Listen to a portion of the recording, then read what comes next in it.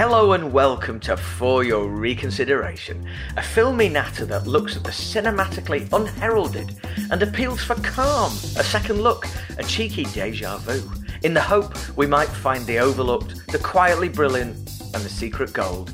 I'm Rob and here are Simon and James. How are you, boys? Very well, thank you. Normal service has resumed.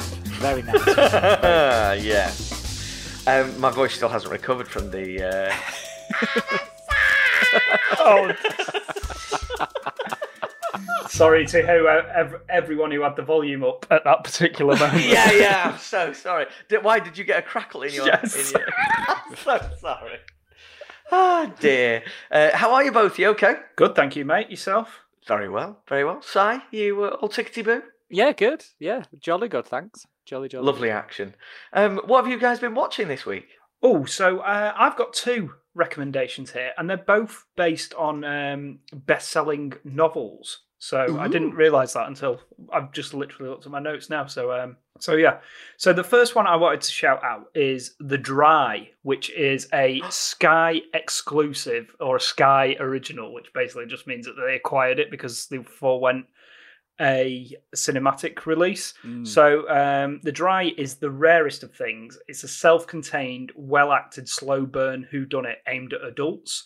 It's set in a fictional and desolate Australian outback town, and it delivers not one but two absorbing mysteries across two timelines. So it's based on a novel by Jane Harper, and fans of the book will be pleased as it's a faithful adaptation, and Eric Bana is perfectly cast as investigator Aaron Falk. He gives the film a real gravitas, delivering a stoic and haunted performance that makes you remember why Hollywood was so keen to make him happen back in the 2000s. It's the type of literary adaptation that we used to see a lot of 20 years ago, but not so much anymore. And I thoroughly enjoyed it, and more of this sort of thing, really. Have you read that book, Rob? I have, yeah. I read it when it came out. I think, in fact, I got an early read of it, actually. And it was super. Yeah. It was like immediately you thought, oh, this is a cut above, a lot of things in the marketplace at this point in time. Yeah. She's only written one other of those Aaron Falk ones, haven't they? So I don't know if they'll do a sequel to it or not. But yeah, I do like a good adaptation of a best-selling series, which brings me on to my second recommendation, which is Bosch. Are you guys familiar with Bosch? Yes. On How Amazon. is The it? TV series. Yeah. Is it on Amazon? Oh, yeah. It's proper TV by dads for dads, basically. I mean, Bosch is essentially the antithesis of the cop in tonight's film, as he gets on everybody's tits because he's too good at his job. Basically. Honestly, there's absolutely nothing groundbreaking about this series at all. It's just really well acted, really solid police drama. And most lunchtimes, I treat myself to an episode of Bosch. It's like a crime-fighting oasis in the middle of the working day. And Titus Welliver, again, perfectly cast as the lead character. Absolutely brilliant. It's really, really good. Have you read any of those ones? I've read a couple of them, yeah, because they're by Michael Connolly. Yeah. And his work is just so big, and the universe he's created is so intimidating, but also he's such an intimidatingly great writer as well. Yeah. That those books are absolutely fabulous. But every book he's written is interconnected in the same world. So he's got multiple series going off at any time, which obviously makes it very, very, very interesting and very exciting. So that's amazing. An observation there is that 7 years, it's always been on Amazon as well, hasn't it? Yeah, it has. Yeah. So that shows you how long they've been putting out original content. Yeah. At least 7 years, 7 seasons or whatever, however it works out. I find the Amazon thing a bit weird because they have such good stuff on there, but they just don't champion stuff enough or don't put it on the platform in a more visible way. Yeah. It's just such a bad so much stuff gets lost in the nonsense of those apps because you can still pay for stuff on there. Whereas Netflix it's all like subscription, so you can literally click on anything and watch it. But because Amazon also has that VOD element to it, yeah, it's just this mad mash of I don't know what I can watch not for free, but I don't know what I can watch on my subscription. Yeah. I don't know what I watch in addition to, and then all the good stuff just gets lost, and it's just like they're clambering for a redesign of that website for That's years. what I think is right, man. I think they're and this comes with the greatest respect, is that I think that the website and the apps for it, the integrated apps on your smart telly and stuff like that, never have been up to snuff where Prime is concerned. They're really hard to navigate, really hard to find categories and things like that. It's where the competition has got one over on them, to be honest. But so many people get Prime by default because they want that lovely free delivery stuff, when they buy stuff. So it will keep getting, again, but they're putting out, like you say, lots of original content, but it's just getting lost, isn't it? It just gets lost. But yeah, I'll check that out because I have seen it pop up a few times, but I've never fancied it. But when it's recommended by old JC Stew, you got to give it a whirl. Well, this is it. Although when he said it, I thought you were talking like you just read a copy of Nuts or Zoo magazine. Like, I watched this TV show, Bosh.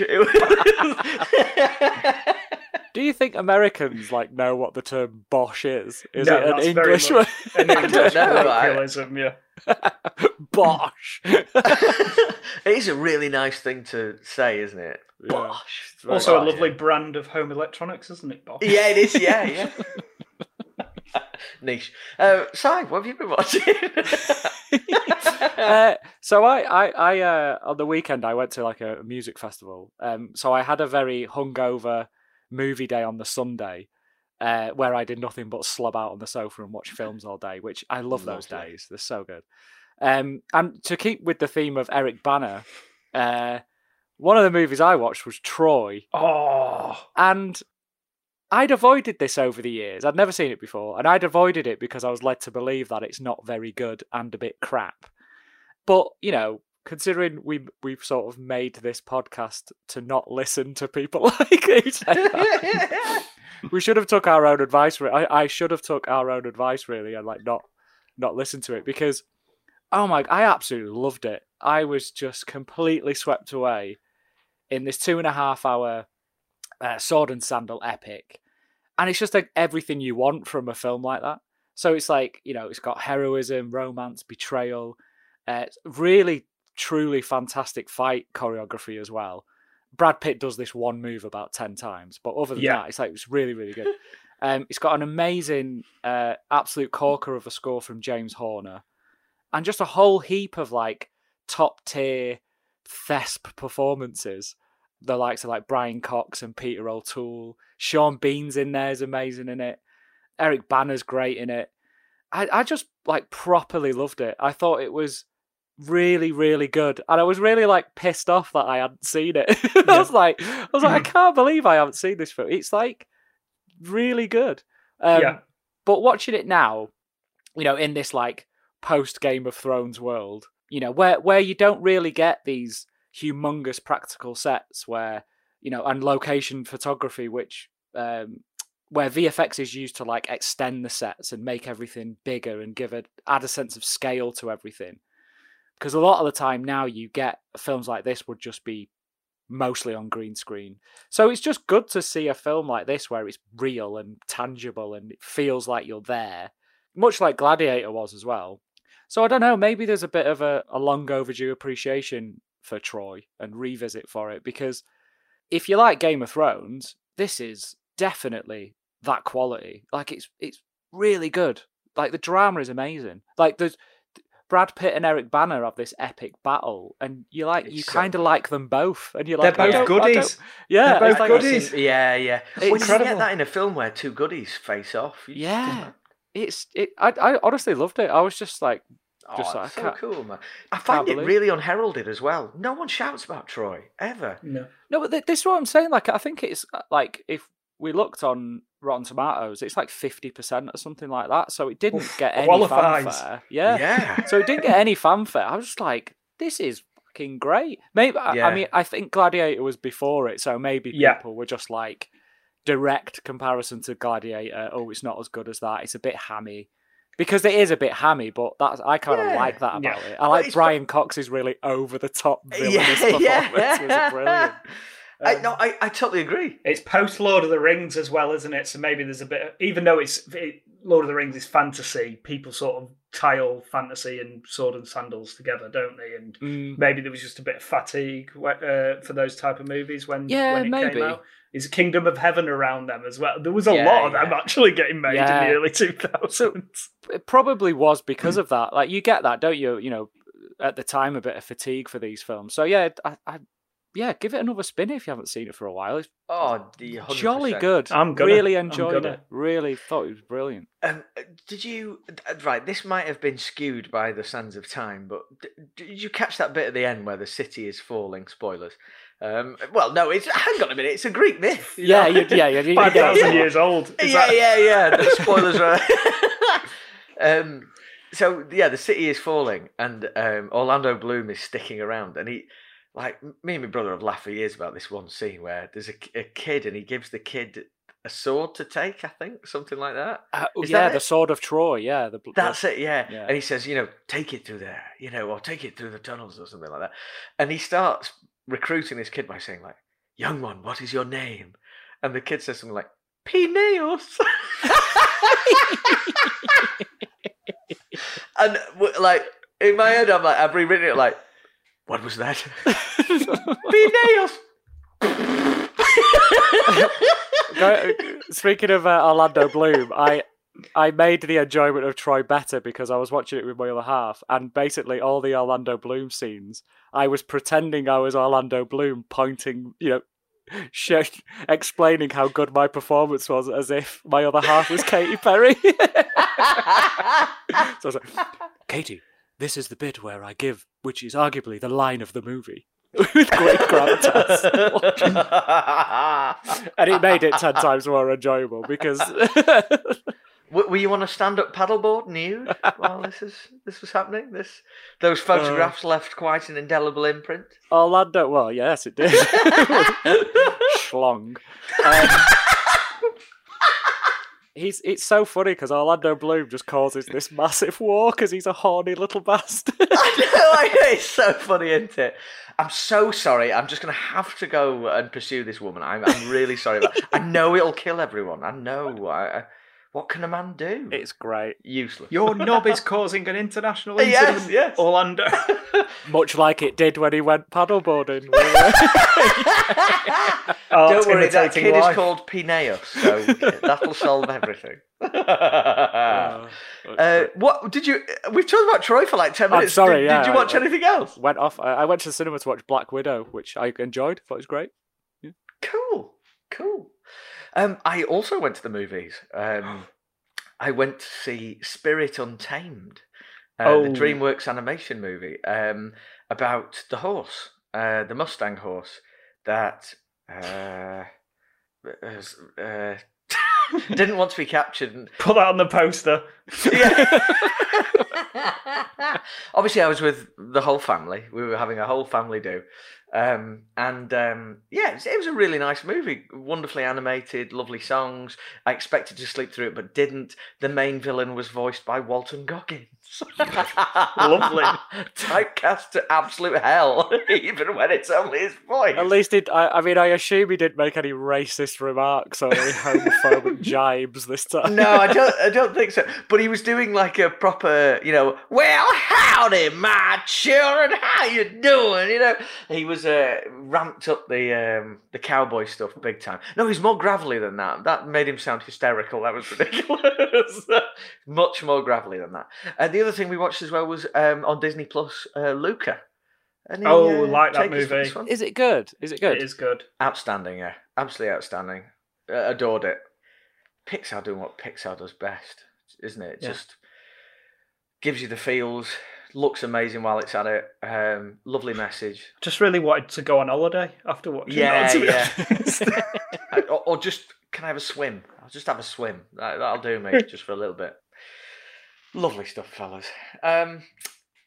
Should we go on to tonight's movie? Oh, yes. Shall we?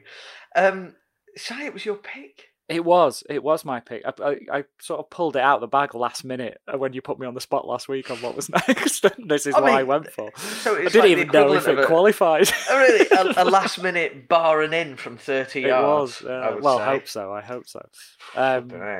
But yes, indeed. So after quite the hiatus, we see the return of FYR favourite Nicolas Cage in what seems to be our go-to movie location these days, as he plays a drug and gambling addicted detective in post-Katrina New Orleans who is tasked to investigate the killing of 5 Senegalese immigrants caught in a drug-dealing turf war with that guy from MTV's Pimp My Ride. This is... Tim Westwood? Imagine if it was Tim Westwood. You got that crack pipe? Here's what's about to go down. Put your motherfucking guns in the air.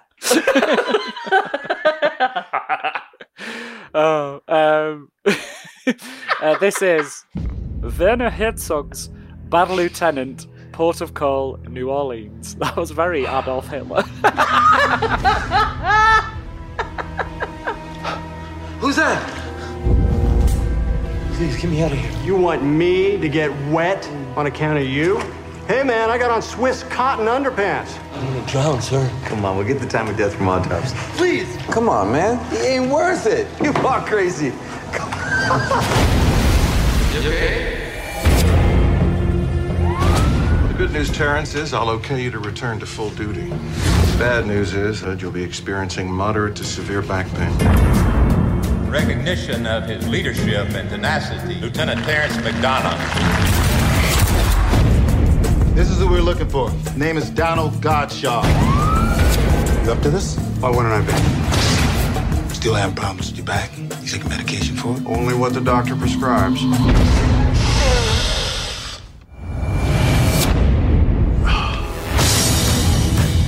Got any illegal substances on you? Big mistake. Who are you? I'm Dave, the guy you robbed. To make it right, you gotta come up with $50,000. Don't make me look for you, Terrence. Mind stepping outside? I'd like to talk to you. I'm gonna give you a chance to make some money the old-fashioned way. With a cop protecting you. You a crazy mother. I took you to a place. It's amazing how much you can get done when you've got a simple purpose guiding you through life. On my own. Stand against the wall. You can empty your pockets, dump out the handbag. You want a hit? Yes. Where the sun always shines. What are these iguanas doing on my coffee table? There ain't no iguana. Yeah, there are. There ain't no iguana. Where's the 15,000? Put that gun away. Kill all of you. To the break of dawn, baby. You know the people are friendly there. Do you think these guys care you're a cop? Shoot him again. What for? His soul's still dancing.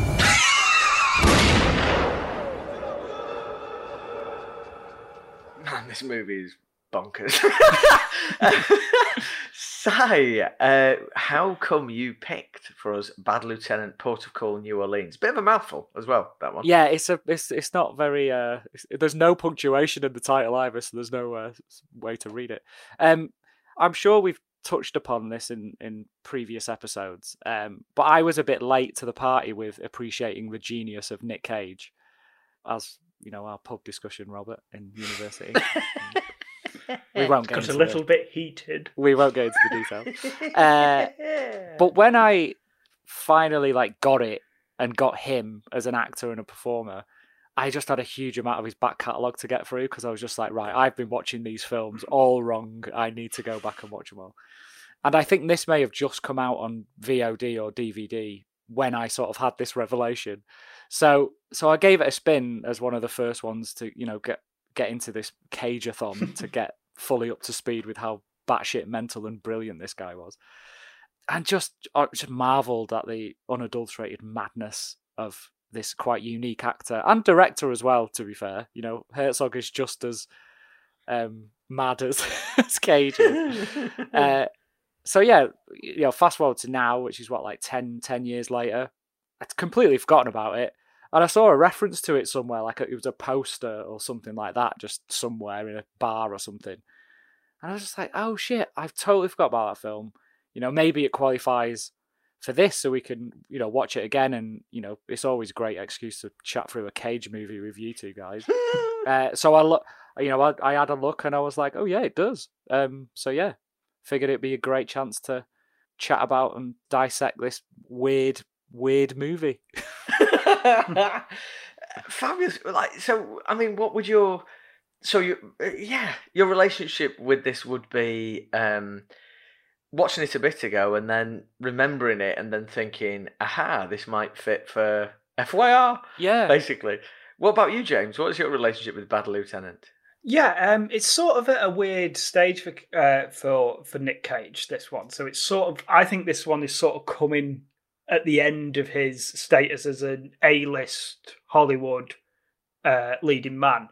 And this one just sort of gets in under the door before he starts making much lower budget films on a more regular basis. And I missed this the first time it came round, and then I caught it on DVD. And to be honest with you, I was a little bit... I wasn't too keen to see it because I've seen the original Bad Lieutenant with Harvey Keitel, and that it's a tremendous performance by Keitel in that. But that film is real hard going. Like it's quite a tough sit. And I was like, you know what? I've seen that movie before. I don't need to see the remake. And then when I finally got around to watching this one, it's like, oh well. Apart from the title and the copious amounts of narcotics that's been ingested, it's nothing like that. It's really not, is it? That earlier iteration. So yeah, I caught up with this. I think it was a Love Film rental. Still miss Love Film. Get you old Blu-ray or DVD in the post. Lovely stuff. Do you know what? It might have been a Love Film for me as well, actually, because it was around about that time, and a lot of these films in that era I would have watched on Love Film. Got a Blu-ray of it in the post. God, it's so good that. Sorry, James. No, I know I was done. I'm just wistful about Love Film now. I'm getting all nostalgic. Or anyone who's under 30 is like, "What? You used to get DVDs through the post, yeah? And then you watch them, you pop them back in a little envelope and send them back. It was great." I always really wound me up when my housemate would open them and just rip them open, and you're like, "No, you rip the little thing carefully so you can seal it back up." What the outrage of someone you knew opening up your own Love Film DVDs? No. I think we were all waiting for whatever it was. I can't remember what it was, and we were. Oh, really? He tore it open in excitement. He was like, "It's come! It's arrived!" Because they used to do games as well, didn't they? Oh yeah, it was ace.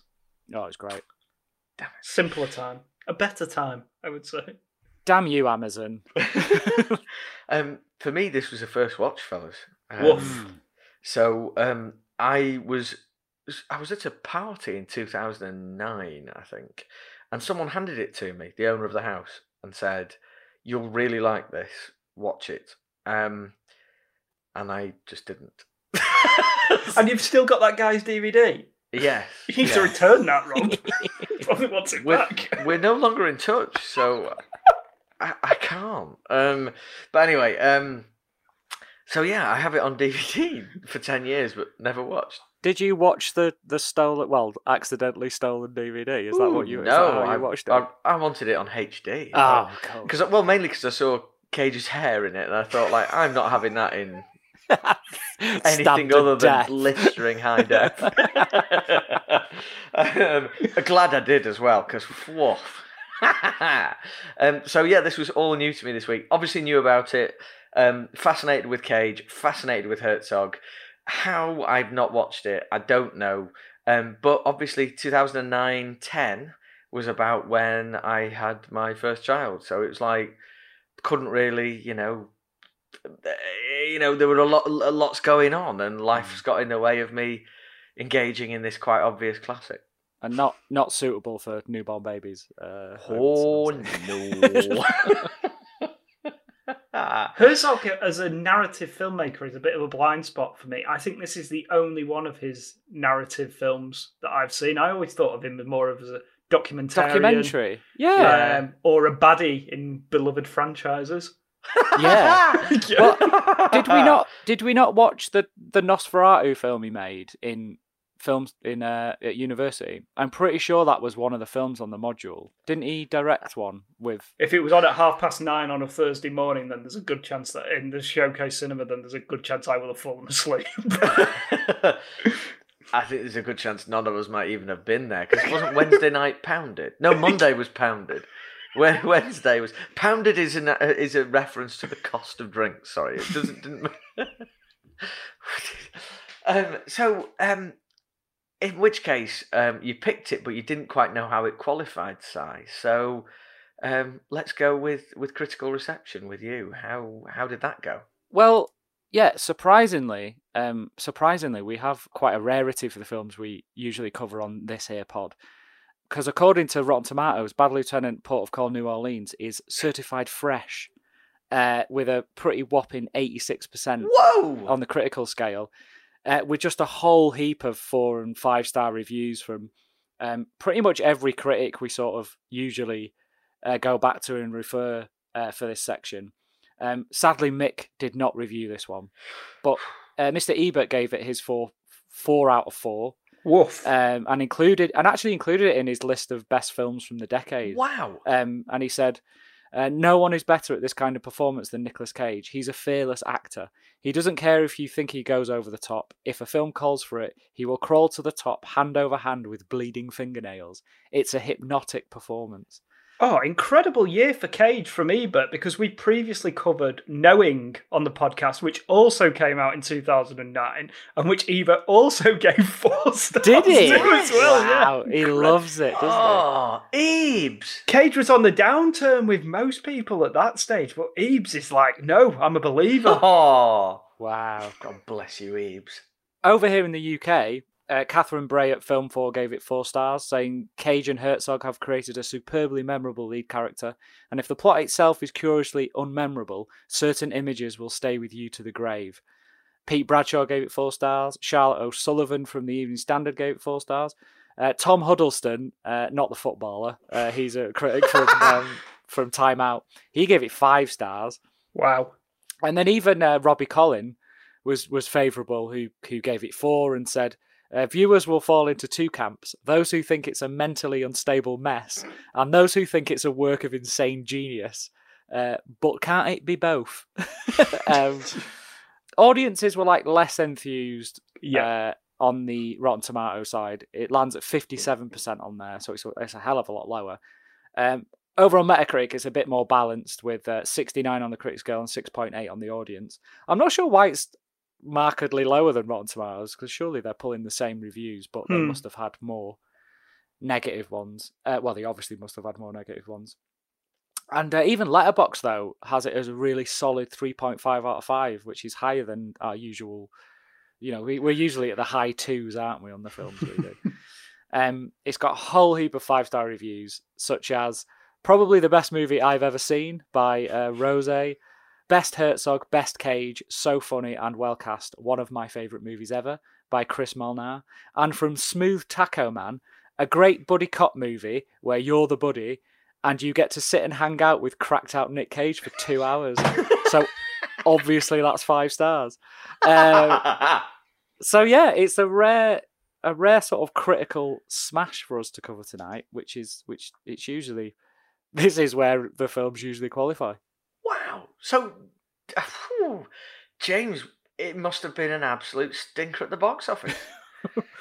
Yeah, so it was released in the States on November 20th, 2009. So November 20th is actually when the original Bad Lieutenant was released back in 1992. I think that film came out. So the film didn't get the widest release, so 96 venues at its height, and it only grossed $1.702 million at the domestic box office and just under 9 million overseas for a worldwide total of 10.5 million against a production budget of roughly 25 million. Oh, that's a high budget that I expected for this film, actually.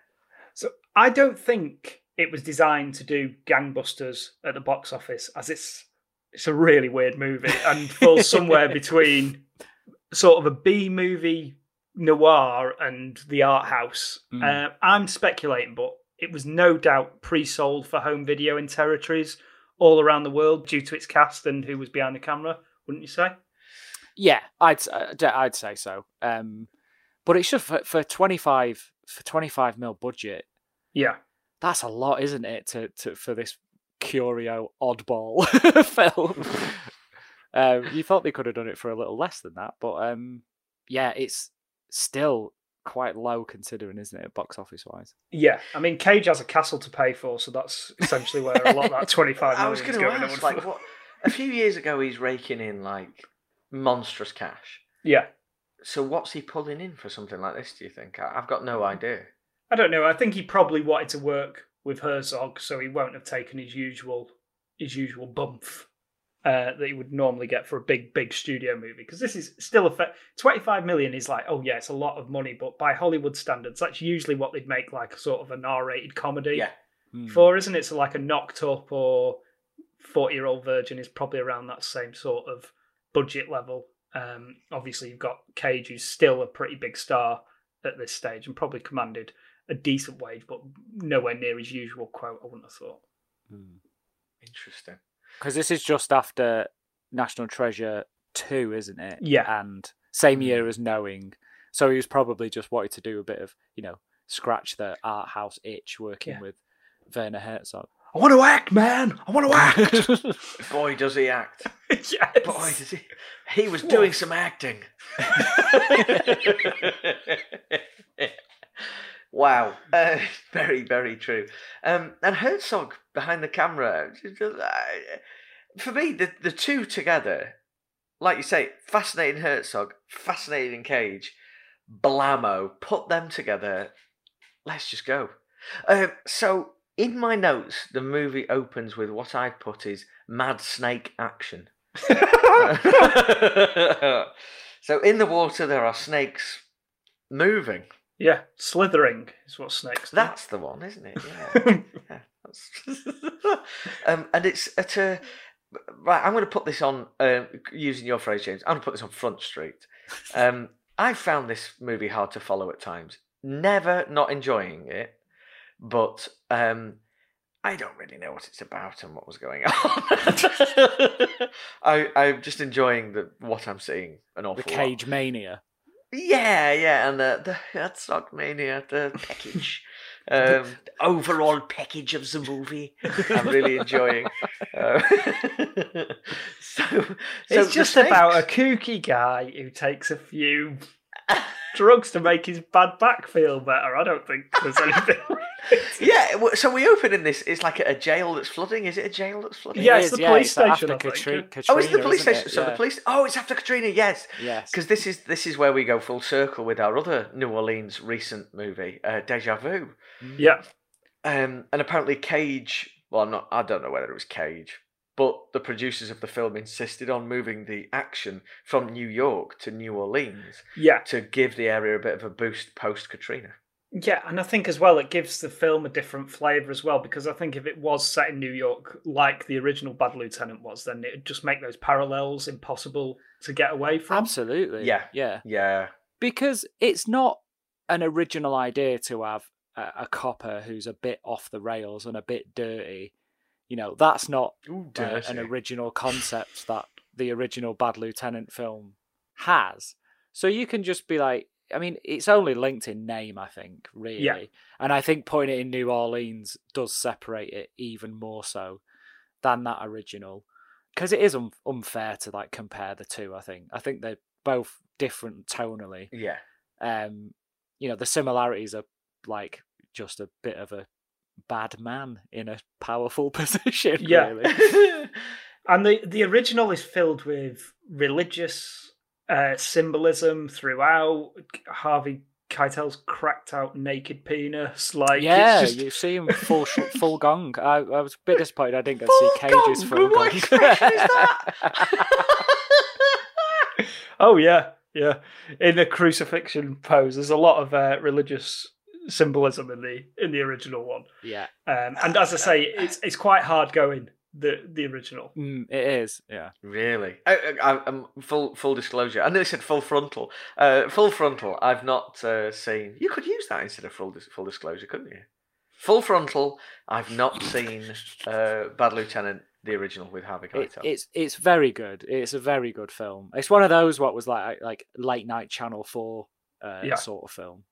It's very good. Nice. But yeah, so this film opens with this post-Katrina jail cell at the bottom of a police station is getting flooded, and there's a poor guy locked up in the cell, and Cage and is he his partner or just someone he works with? Buddy Val Kilmer again. Can't get out of New Orleans. Yeah. Does he live in New Orleans? Because is his whole thing now is just I'm going to be the second fiddle to an A-lister who could have been me if I hadn't burnt every single bridge in Hollywood. And I'm just going to hang out in New Orleans with A-list actors, basically, wishing that I was playing their role. That absolutely seems to be the case with Kilmer. Zero evidence to the contrary. Yeah. Unfortunately, not wearing his Batman suit, which is disappointing. Yeah, I mean, very disappointing. And Nick Cage wearing his Superman suit, which he never. Can you imagine if this was Batman v Superman? This was the original Justice League movie, and they repackaged it. I don't want to waste my cotton underwear on you.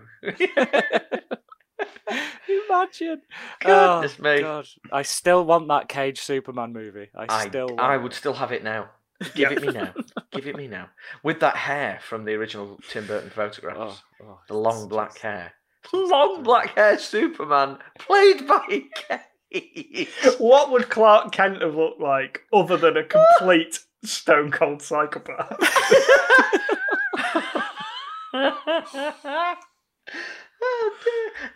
Neither of them. I mean, it's quite obvious from this moment here, the way they're debating this person's life. That there's not going to be too many shining lights in terms of the positivity in the character department here. Yeah, the credibility of these two cops is pretty down to the ground, isn't it? Pretty bad.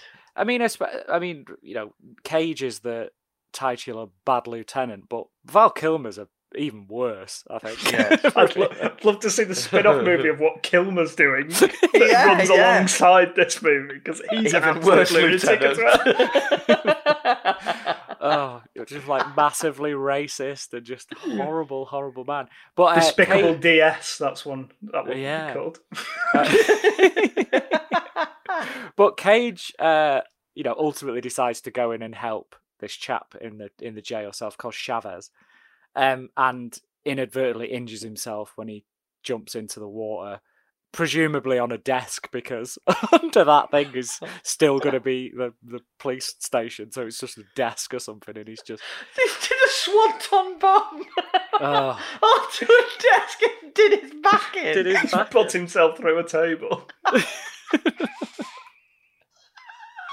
Which is disappointing that we didn't get to see that bit, to be honest. How did he get Chavez out if he knackered his back? Because then it cuts to a few months later, doesn't it? And he's in the doctor's and he's like, you basically your back's fucked, mate. Yeah, like you're going to pain for the rest of your life. Permanently damaged back, and he's going to have to take Adderall or whatever it is for the rest of his life, take medication, pain meds for the rest of his life, which... Is the suggestion that's the sort of catalyst for him to spiral out, or does he have previous with the drugs and drink, or is this the sort of kick-off point of how his beginning of his spiral? Yeah, I mean, I got the impression that this was the catalyst for the drug abuse, and that beforehand he was not exactly a shining light within the police force, but he was not a drug addict, and then. The inference then is that he's started taking the prescription pain meds, they've not touched it, and then he started self-medicating with much harder stuff. And basically the film is just it's just about him desperately trying to get the hardest drugs possible to quell the pain in his back. Yeah. I mean, I said the word spiral, and I think that is exactly what this film is. It just gets out of hand. Like, as the further you go in, and all these little story threads which overlap one another, all involving him in a bad situation, it just gets worse and worse and worse. It's so true. I have my notes here. I watched it last night, and I still can't make no head nor tail of the chronology of this. Of when certain things happen on that downward spiral. I know the murder is coming up, isn't it? There's the murder of a family. Is it a Senegalese family? Yeah. Get murdered. And he's there. And from this point, I just have snapshots of mad Cage moments all the way through until basically the sort of the last 15 minutes, really. Yeah. It's definitely like loads of different moments of him as a cop. and how shitty he is, and as a person as well. You know, he's got really bad gambling problems. We regularly see him go to this sports bar with this guy who's his bookie, he's not paid. He's lost bet after bet after bet, and he's, you know, mounting up this huge debt. And then the drug taking on the side, he's going out with Eva Mendes, who is a prostitute, who's his girlfriend, who is also a drug addict.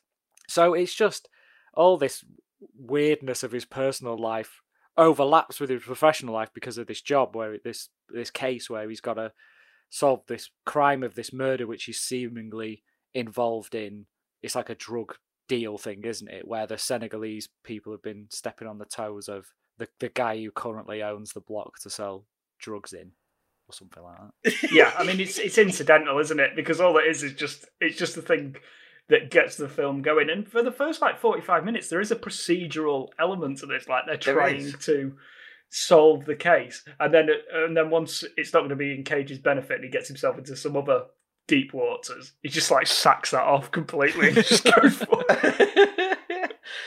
I got the impression, like, and I'm sure someone will be able to tell me that this isn't the case, but it feels like no scene in this 2-hour movie lasts longer than 2 minutes. No. And while you're watching it, it feels you're being sucked forward into the hell of this life. Yeah. And into the propulsion of this story as he tries to work out what's going on. But it's so involving that you end up dizzy with it. And isn't that the magic of this filmmaking? Oh, for sure, yeah. It makes you feel like Cage's character. Like, you can't make head nor tail of what's going on half the time, but you know it's pulling you forward. It is a masterclass, this, from Herzog, for me. Oh, yeah, for sure. And the thing is, as well, you talk about, like, the subject matter in terms of what actually happens in the film. And you're like, oh, that sounds like a bit of a downer. It's really not at all. Yeah.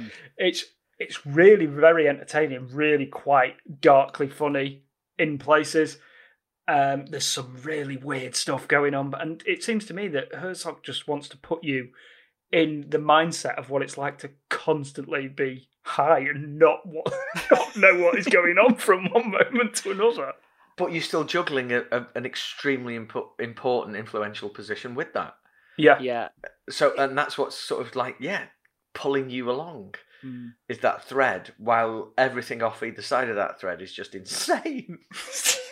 A lot of it reminded me of a film we've done previously, the Safdie Brothers' Good Time. Oh, how that is like absolutely really frenetic and really full on, and you're constantly with this one character throughout the whole film. And then I guess it's similar to Uncut Gems as well in that sense. Oh yeah, it's so anxiety inducing as well as you go through. Like you're just like, no, stop doing these things, you crazy bastard. Like, it's true, but in this instance though, do you think, because I found it beautifully shot and very easy to... I'm not saying Good Time wasn't beautifully shot, because it was, but very different styles. Oh, yeah, of course, yeah. That was more grimy, wasn't it? This is a bit more polished, I think. It really is, and it relies on Cage. You know, Cage does the camera tricks in, like, live, doesn't he? That gives you that. We don't need fancy camera stuff to give the impression of anxiety when you have a ball of human anxiety there in front of you, acting away in the way that he does. And somehow he manages to ramp it up consistently throughout the movie. Scene by scene, he gets worse and worse and worse and worse. Because, like, I assume this film, like most movies, wasn't shot in sequence. No. How does he keep Front Street again? It's another genius work from him. Oh, without a doubt. It really is, isn't it? I think if you added it, you know, if I would have gone back and showed this to 18-year-old me who was very anti-Cage, it'd be like, watch this, you dickhead. He's fucking brilliant. It's a testament to both him and Herzog. Him, because he just lays it out and he's absolutely just fearless. Brilliant. He just goes for it. But then Herzog, because he's handpicked Cage to do this role. There's not many actors who could do this without, as you say, Rob, that need for extra additional filmmaking to sort of add to it. And you mentioned it before, James, about Herzog being mainly known as a documentarian filmmaker. And it comes across in this. A lot of it's a bit off the sticks. A lot of it is kind of like long takes. and they just let the people on camera do the talking rather than him being, you know, a sort of exuberant director who's, you know, doing all these fancy ways to shoot and edit and, you know, things like that. It's just all quite simply shot, really beautifully shot though as well. It is shot really well, but then it's all a bit handheld and it is all a bit documentary style and off the sticks, and, you know, it just adds to it, and it just makes Cage's performance even more impressive because he's doing it in one big long stints. Yeah. And then everyone else around him as well, because it's a stacked cast, isn't it? It's really good, yeah. Can we get a great big shout out, please, to my personal favourite, Vondi Curtis Hall? Yes. Can we have some big love for this guy? Is he the captain? He's the Yeah.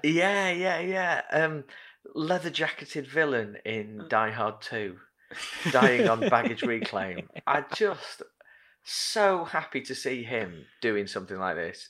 Absolutely loved it, and he was. I thought he was great, really charismatic. Because he gives him the case of this mass murder, and he knows he's a maniac. He's looking at him, he's like, all you do is work. But yes, but what is the quality of that work like, Captain? Like, can we? yeah. And there's there's in the police as well. There's Sean Hatosy. Is that how you say it? Yeah, Sean Hatosy. Yeah. Hatosy, sorry. He was in Alpha Dog, wasn't he? And yeah, Justin Timberlake music video, which and the Faculty. And the Faculty. Yes. He was in the Faculty. Oh yes, we still need to do that. That's what we do. And he's also very good in it. Yeah. Mendez, excellent. Eva Mendes, they were in Ghost Rider together, weren't they? Which I mean is on the lower scale of Nick Cage movies, but yeah, they were in that together. Michael Shannon pops up in just working in the evidence room, like for randomly. A second. Yeah, who's like this sort of like proper surfer dude type numpty who works in the evidence room. Who's been supplying him drugs, hasn't he? And he's like, we need to stop doing this because we're going to get found out. And then, the cast is insane. What's he called? Shea Wiggum pops up later on. Yeah. Oh, he's one of my absolute favourites in this film. Oh yeah. It's such a good cast from top to bottom. Vicky Valancourt's in it. Vicky Valancourt's in it. Vicky Valancourt! She showed me her boobies and I like them too! That's not verbatim from my life, just so we are very clear. What a line that is, by the way. Sorry. But it's just film. It's just great. And as previously mentioned, X to the Z Exhibit is in it, who is this notorious big fate who we hear a lot more of before we actually see him. And I think he's really good at it as well. He is, isn't he? He really is. Yeah, he'd crop up in random stuff, Exhibit, at this stage. This is where he was making a play for being an actor. You know, he'd done a bit of music with Dr. Dre back in the early 2000s.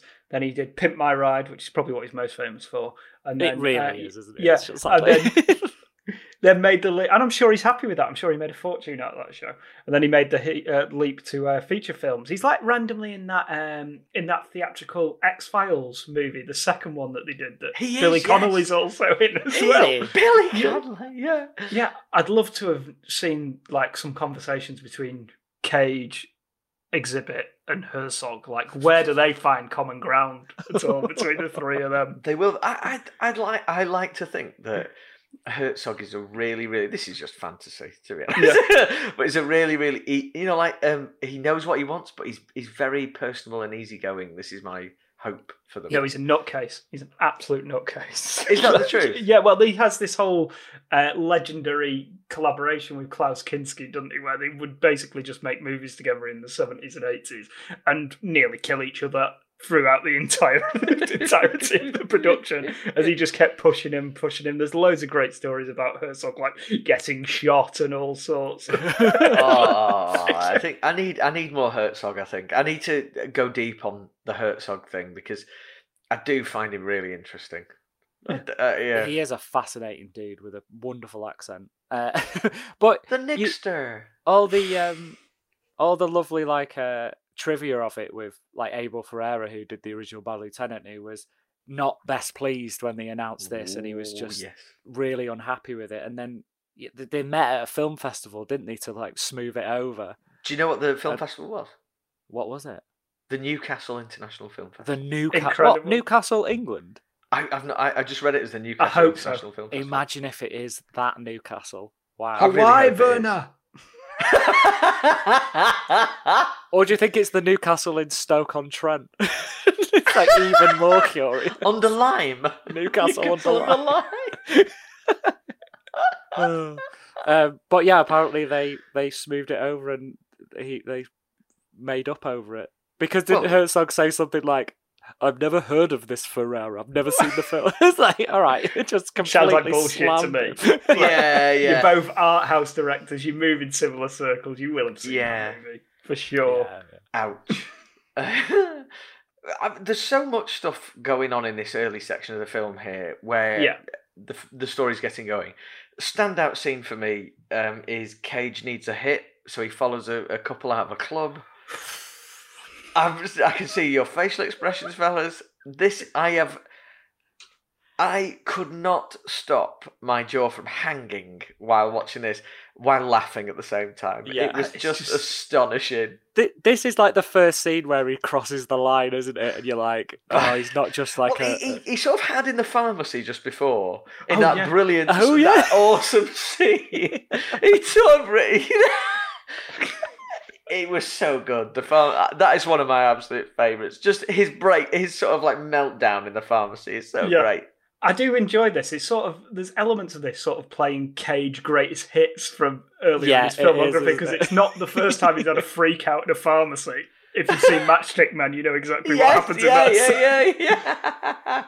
And then, so he freaks out in the pharmacy because he's just now his connection at the in the evidence room. He can't just pilfer drugs out of the police station anymore. So now he's got to find more extreme ways to get them. And then Rob, as you were saying, he follows this couple into a car park after he's been to the pharmacy.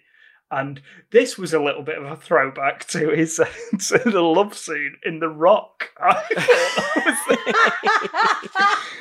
With the just horrendous dirty talk that's going on. So, I mean, could someone put the context around this incredible Do scene? you want to take it, Si? I mean, I'm happy to, but I'm not happy to. I mean, I can... He follows this couple who are going into a car park, doesn't he? Where it's like, they're out of a club and, they're getting down to some Rudy nudies in the car park. And he hedges his bets, doesn't he, that they're carrying drugs. So he does his old cop shtick and he's like, oh, you match a description.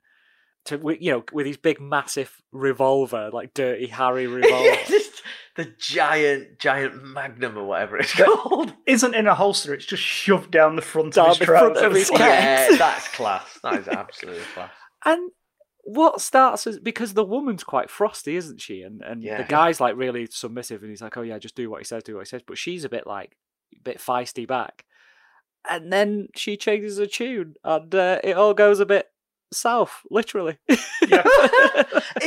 Was it one take? Pretty much. I mean, it's near enough. Yeah, I think it is, yeah. It's near enough one take. Look, they find some common ground. You know how it is. You're having a bit of a frosty relationship. Break out the crack pipe. Let's go. Naughty. That's so naughty. Oh, it's naughty. Oh, you're a naughty girl.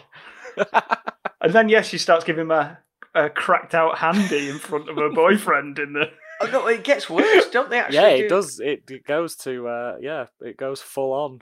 And the guy tries to leg it, but he won't let him, and he fires his gun and gives it like, "You will sit there and you will watch." And he's like saying all this really, really weird stuff. Oh, it's awful. It's absolutely awful. It's like, oh, you're a naughty girl. I bet you haven't paid your taxes. I bet you have. I saw you jaywalking. I can't say the actual lines because they're so awful. Aren't they? They are. About her parents and all sorts, and what they might be thinking, and all this kind of stuff. It's very unsavoury stuff. I mean, he's in every sense of the phrase. He's getting his rocks off because he's just absolutely yes. But again, no one does this. I'm not talking about insane sex scenes. I'm talking about just the absolute mania and pushing a portrayal of a character to absolute limits. Yeah. Like this guy does. No one does it like this guy does. And this is one of the few sort of callback scenes to the original, and if you can believe it or not, the Harvey Keitel one is even more extreme. Just go and watch the movie. I can't describe it. It's absolutely horrible. So this scene is in that, essentially? This is like the PG-13 version. No. Oh, my word. Oh, dear. Be a good double bill, wasn't it? I don't know if... Could your mind take both movies in a row?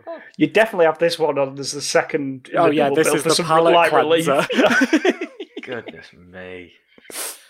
But it is like... This is the scene where it does fall off a cliff for Cage at this point, because he's had his little freak out in the pharmacy, but now, and he's got his thing with Michael Shannon where he's trying to score drugs, and but this is where it really does start to go west for Cage. What's he called, Terrence McDonough? Yeah. It's just such a weird movie. The tone of it is completely off its head. Like it's quite unlike anything you've really seen in terms of the tone. Yes. And how it's done, because there are genuine hilarious moments in it, and I think they're fully intentional as well. I don't think it's like accidentally funny like The Room or something. I think it's fully intended by Cage and Herzog to just go balls to the wall bananas and just make it really funny. You almost get the impression they're daring each other. Yes, you do, don't you? Yeah. Like how far can we push this? I'd love to have been there at the premiere. Nicholas, I'm just going to get a DV camera and film these iguanas real close. And Werner, are these fictitious iguanas, or are they really there? Werner. Oh. It's just great. Like, that scene alone is just brilliant. But then I noticed as well, all the like day players really go for it as well. So you've got like the cop when he goes to the road traffic accident, and it's like goes for it. Yeah, it's like a pretty bad car accident, and he just rocks up to try and get someone. He's like it's his bookie's niece or something, isn't it? Just to try and do a favour. And he's like, "You're coming here to ask me this at the scene of an accident." There's like literally a dead alligator, a dying alligator in the middle of the freeway, and overturned 4x4, and like clearly death. And he's just trying to get this parking ticket sorted out because he's in deep with his bookie. Oh, it's just brilliant. Like that road cop goes for it, and then his concierge, where Eva Mendes lives, properly goes for it as well. Like he's really over the top and just great. It's so self-aware of how nuts this movie is, and it properly leans into it. Yeah, for great results as well. And the music's hilarious as well, because it's like a different tune every time it comes in. Yeah. We've got the bugle from The Punisher at one point. when he's like Gumshoe Cage, and then it turns into like a plunky guitar song. Do. It's like, what is going on with the music? It's just mad. But again, like you say, I think it's all on purpose. I don't think any of this is done through a misplaced ability or getting something wrong or anything like that. I think this is genuinely all done on purpose to throw you off. And like I say, I'd love to have been at the premiere. Was Herzog on the front row like, ha ha ha, at certain bit. I don't know, and Cage like, ha, you got me, Werner, ha ha. What was it like? I don't know. Or were they solemnly silent, like a very serious piece that we've made here, Nick? No, they know what they're doing. I agree with you. Every interview I've read or looked at with Herzog, the word demented keeps coming up. So yeah, he's fully aware. I think he, obviously some of it has more weight than others, but he's fully aware of the comedic moments in there. Yeah, cool. And how some of it as well is quite awkward comedy as well, or you just laughing because you're so uncomfortable. Yeah, that's the one. Laughing, because there is nothing funny about what's going on here, apart from the delivery of it. The delivery of it is it's almost slapstick at times, isn't it? Yes. Yeah, it really is. Oh, just falling short of that. There is another scene that just I could not stop laughing at, and I should not have, is threatening the old dears. Oh, it's so funny. It's so out of order. After he has to go to Biloxi to pick up Eva Mendes, who's been roughed up by Shea Wiggum. By Shea Wiggum. I always want to call him Ralph Wiggum. And in the course of that, he loses the witness, and he's getting more and more strung out at this point, and he ends up jacking this guy, doesn't he? Not jacking him off, taking his money. Anything's possible. You have to be clear with this movie because he's like, just jacked him off in that. Could have happened. And anyway, he comes back and he loses the witness who's been put on a flight to England. So basically, the entire case against Big Fate is completely collapsing because Cage is the drug-addled idiot in charge of this. And he goes back to the old folks home to find out where he's gone. And it's one of the funniest reveals of a character I've ever seen. So this old dear gets wheeled into a room, right? And there's like a weird buzzing noise as she comes in, and then the door opens up, and Cage is there, right? Lieutenant McDonough, and he's got an electric shaver, like he's shaving. Like in that recess of the room, isn't he? Like, yeah. And he starts delivering his lines while he's still shaving his face and trying to find out where the young lad has got to. And then he starts using some intimidation tactics because he's saying he's being too courteous, and he's not being as effective as he would hope to be.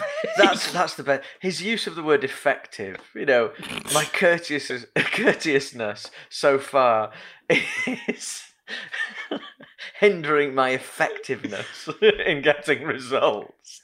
And just for the record, he hasn't been remotely courteous at any point. At any stage. At any stage. So he's got that massive gun, which is bigger than anyone's head. And he's waving it at these elderly women.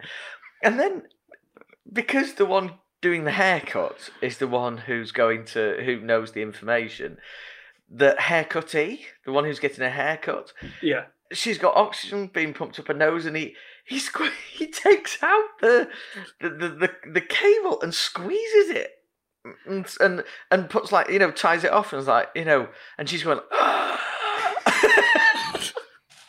elderly woman is perishing.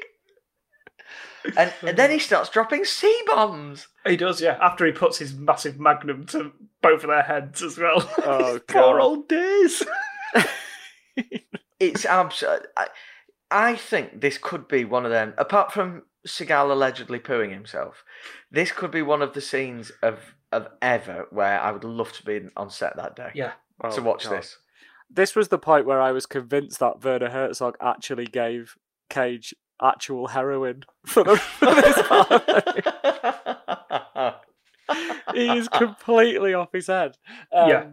It's just hilarious. But I mean, it's hilarious really and upsetting at the same time. It's like, what are you doing?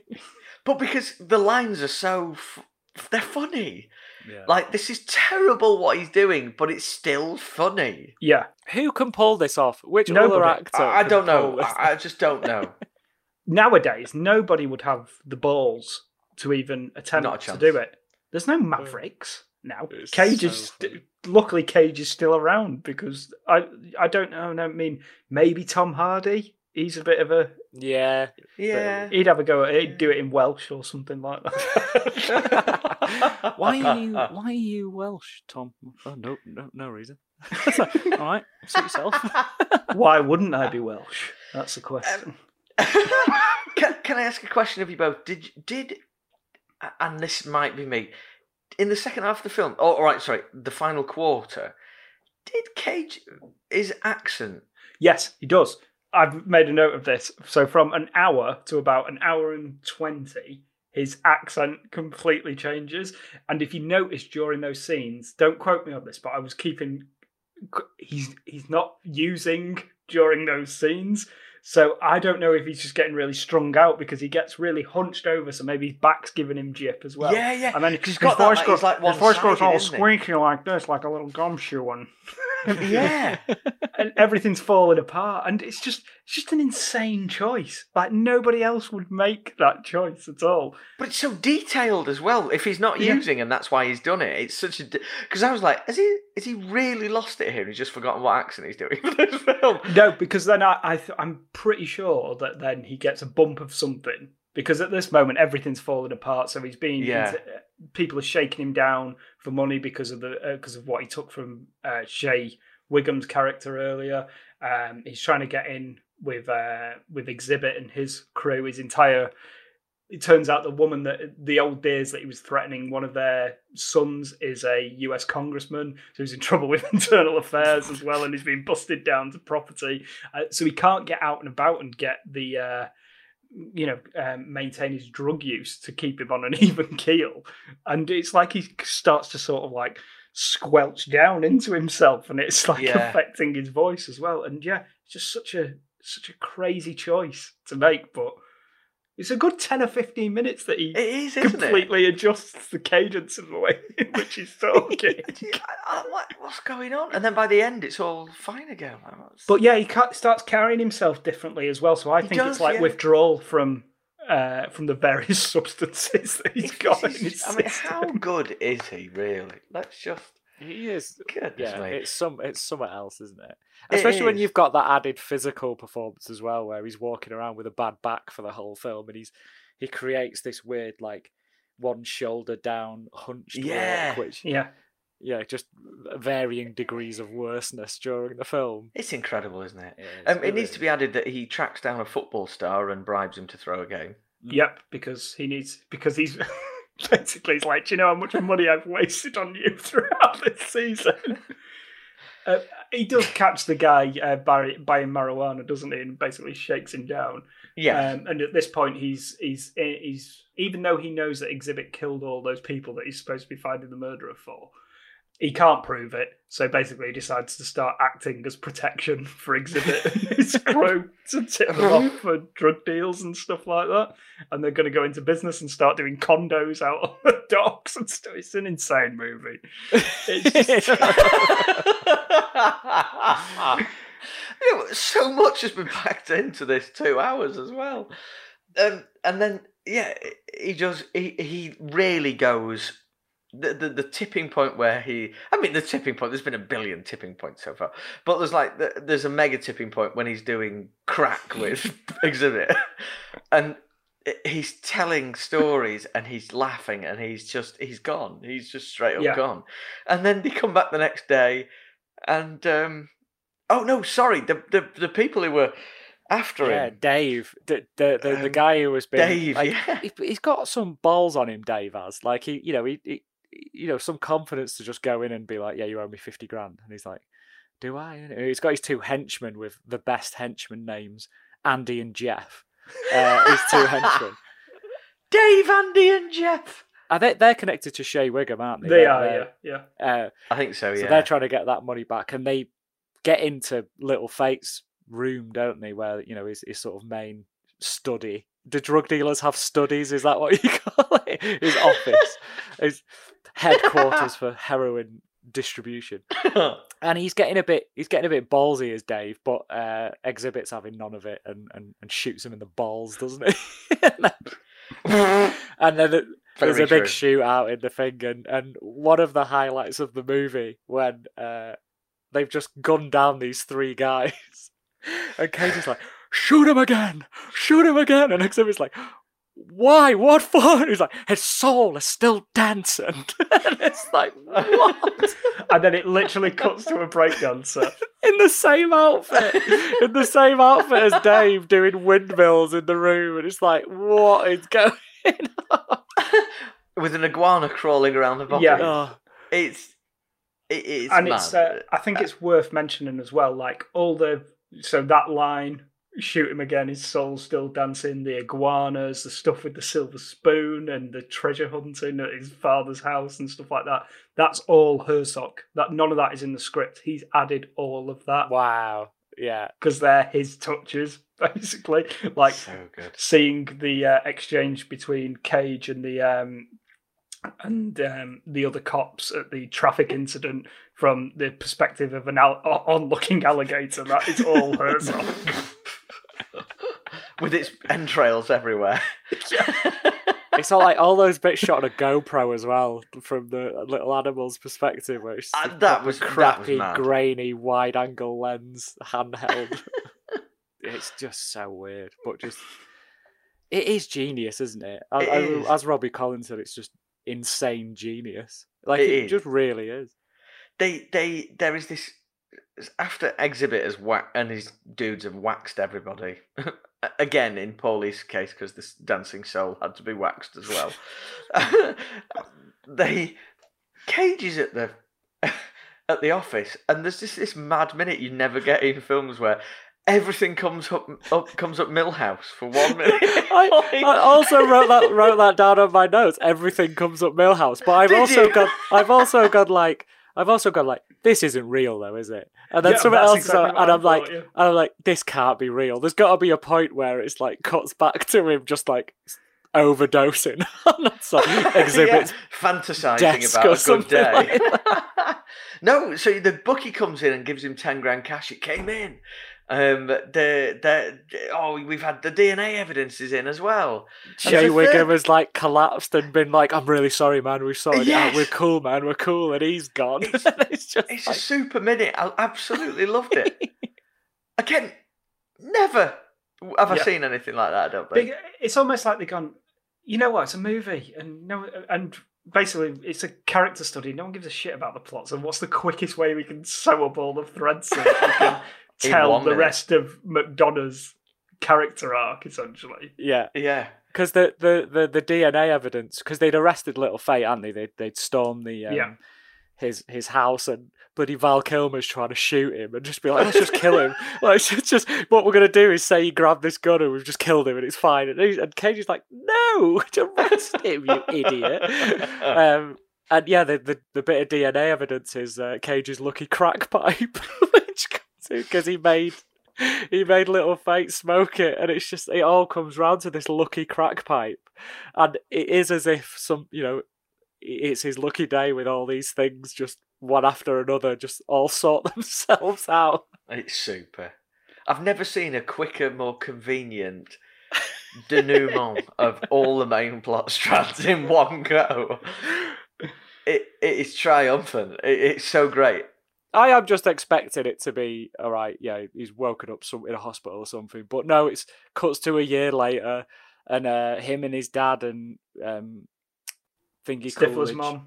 Yeah, Jennifer Coolidge is they're all sober. And he gets promoted to captain, doesn't he, from lieutenant? Yeah. And you're just like, what? How is this real? It's actually... So is this where an element of satire comes in? I think so, yeah. In terms of that the American police force is inherently broken and the wrong people are frequently promoted up the ladder, despite being completely unsuited wrong to the guns. duties that they're supposed to be carrying out. Wrong guns. Because basically he gets promoted right at the start of the movie up to lieutenant, and then we have everything this, and now he's been promoted up to captain. Yeah. Isn't it? Yeah. Yeah. Captain.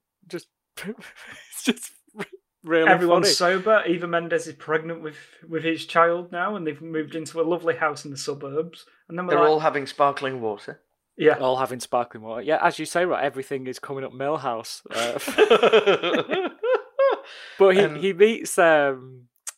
he's in a hotel room, isn't he? And he meets some room service guy comes in. He does. And this is after it cuts forward another year, doesn't it? And no, it's that same night. He goes out on nights that he drops Eva Mendes off at home, and he goes out on nights. And is it the same night? Yeah, he decides he's going to get all messed up again, and he goes back to the car park.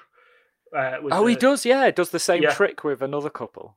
With another couple, and then he's in a hotel room, and he's about to get obliterated once again.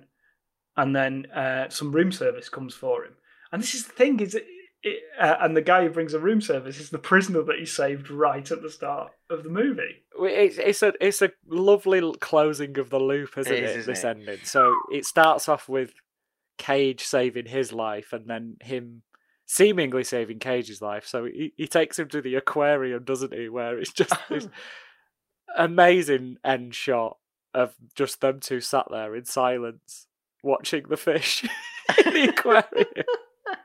But doesn't he say something mad like, do fish have dreams? Yeah, that's it. Yeah, and that prompts this emergency action from Chavez. And it's just this lovely, silent, long take, slowly tracking up to them both. And then Cage just does this really genuine little giggle. And he just goes, no. And then he finishes. I don't think he looks like he's up for redemption at all. I think he wants more of the same, doesn't he? I think basically what it's saying is that he will always regress back to his natural state, which is being an absolute arsehole, despite everything, and he'll probably continue to flourish within the police department as well. So, even though I don't think that Herzog's trying to say anything massive with this film, I think there is that satirical element in there that someone as bad as this could go so high up the ranks within the police force. Well, yeah, definitely, yeah. Yes, and arguably in which case it's a little ahead of its time too. Yes. Fascinating. So what about best bits? It's a toughie. It's a real toughie. So many great bits. I mean, there is an incredible Cageism as we're moving into the final third of the movie, and it's the bit where he's riding in the car with Exhibit and his crew, and he puts his gun to Exhibit's head while they're driving. He goes, "I'll kill all of you to the break of dawn." and then, to the break of dawn, baby. And it just doesn't make any sense whatsoever, but it's delivered with such zeal and unfiltered insanity that it's just massively enjoyable. And I'll tell you what I did enjoy as well. There's lots of little hints throughout the film about the type of man that McDonagh potentially was or could have been. So he has this really I think he's quite high when he's telling Eva Mendes about how he used to play pirates and treasure hunts in his childhood back garden, which is a really sweet moment where he delivers this monologue about how he found a silver spoon with a metal detector, and it was like the greatest moment ever. And there's also little hints throughout the film that he could actually be a proficient police officer if he wasn't such an arsehole. Because when they're rounding up the suspects for the murder investigation in the first half hour or so, he needs to get access to a house that is next door. So he goes into the next door neighbours and then works his way around to the back and then gets the drop on the guy that he needs to arrest. And as he comes out, and there's been no violence, there's been no incident at all. It's like, I love it. So it's just these little hints that something has gone seriously wrong with this guy at some point, because and Herzog seems to be saying that everybody has potential and everyone has innocence at some point until that gets corrupted one way or another. I love that bit because he talks to the baby, doesn't he? In that, hey baby. But he's high as a kite as well at that moment. It's just mad. What about you, Si? What's your favourite bit? I mean, there's just so many favourite bits of Cage being full on Cage, but I just love that first iguana bit where they're doing a stakeout, aren't they? And he goes to the room with Val Kilmer and the team doing the stakeout, and he just keeps talking to him and just keeps looking off camera, and you're like, what's he looking at? And then it pulls back and it's just two iguanas, and he's like, what's the deal with the iguanas? And you're like, there's no iguanas there. And he's like, what the fucking iguanas? And it's just dead confused. And then it cuts to this GoPro or this really handheld digicam or whatever it is. And it's filming the iguana's head really close up. And you just get Cage's slightly out of focus head in the background, just glancing over. Val Kilmer and the rest of the actors are trying to play it dead straight, doing their jobs. And you just got Cage just looking over at this iguana's head in the background. And the music's boom, boom, boom. It's comedy. It is comedy. That is comedy. It's just show how out of his head Cage is at this point, and you're just going, what is going on? But I just love his little smirky face while he's side-eyeing this iguana. Equally, this question is really hard. How do you pick one bit out of all of this. I need to go with the grannies. It's so outrageous. It's one of the most incredible things I've ever seen. And it's just 3 people in a room. 2 happen to be, elderly. And 1 happens to be Nicolas Cage. With a massive gun and a potty mouth. And it's absolutely brilliant. There'll be, I won't forget that for a really long time. I really won't. So, for your reconsideration, FYR, James, do you want to lead us in? Si, you'll go last. I'll go in the middle. Sandwich me, boys. Sorry. So, look, if you're after a police thriller with a tight plot, this isn't going to work for you, and I'd wager that some of its shambolic gonzo zaniness may actively irritate some viewers. But for me, just none of that matters. This movie is all about Herzog giving Cage the space to go off, and boy, does he go off. It's a real tour de force performance and exactly what I want from Cage. He takes massive risks. He's all at once funny, weird, repulsive, and everything he does gives me massive anxiety. Yeah, I was thoroughly captivated watching this terrible man pinball from one self-destructed act to another. Herzog strikes me as a very thoughtful guy, and I'm not entirely sure what he's trying to say with this movie, but he's saying something, and whatever it is, I'm absolutely digging it. So I would definitely say check this out. Simon mentioned earlier Good Time, which I think is a really good touch point, and when I thought the exact same thing when I was watching the movie, and I've got 2 questions from that. Have the Safdie brothers seen this film, and when are they working with Cage? Incredible action. Flipping out. Very good question. And can we get an answer, Safdie brothers? They have to do Cage, don't they? Surely. Yeah. Oh, that'd be incredible. I find this very hard to condense. I feel very raw, having only watched it last night. It's absolutely incredible. It's insane. It's nasty. It's absolutely awful. Very little by way of redeeming features. But it's so compelling, so brilliant, so genius in terms of its what it's setting out to do in its execution. This is an absolute must-watch, and I will defy you to find me an actor who goes for it and just applies themselves to a role just as much as Cage does here. You can do, like literally, you get a lot of actors who shed weight for a role, or they, change their haircut for a role, or, something. This is just astonishing, this. And I just absolutely love it. It's insane. Just watch it. Yeah, just watch it. It's incredible. That's a definite thumbs up from me.